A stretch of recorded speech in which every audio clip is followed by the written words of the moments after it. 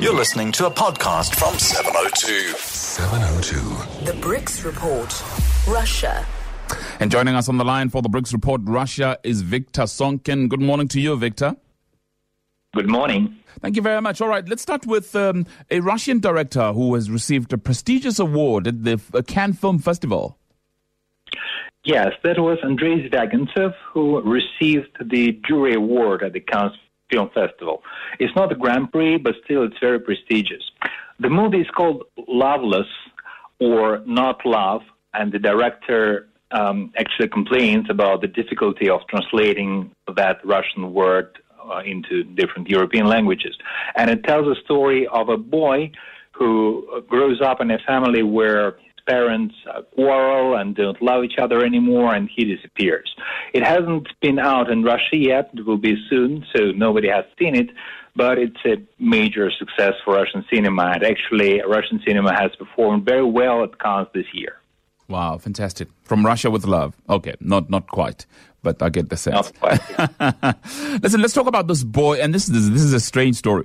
A boy who was reading Hamlet out loud, detained in Moscow, his parents detained, and citizens are questioning whether this is police brutality. Yes, indeed. It happened just a couple of days ago, and nobody really knows what actually happened because there were conflicting reports. After all the events, the police seems to have apologized to the boy, but at the same time, his stepmother was charged with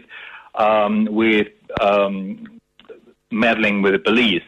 So it still remains to be seen what will happen. The important thing here is that the authorities quite often act like they did in the 20th century, as if nobody is going around with mobile phones, filming everything and so on, because this scene, the policeman actually capturing the boy, was filmed and immediately flew through all the internet, so people saw it. And this is an important issue because anything that the authorities do can now be scrutinized. Wow. All right, then finally, Russian students win the software programming competition in the U.S. again. Yes, that's true. The competition was organized by U.S. companies, and for a while it was a completely American affair. But then it transferred into a more international scale, and during the last, I think, 7 years, only Russian companies and only companies from St. Petersburg actually were winning the competition. It was either St. Petersburg State University or another technical university from St. Petersburg. So that happened again this year, and one of the guys who was on the team said that he will go to Google this summer to work and to study, but he prefers to work in a smaller company. Oh, fantastic. Good on them. Hey, Victor Sonkin is in Russia for us this morning.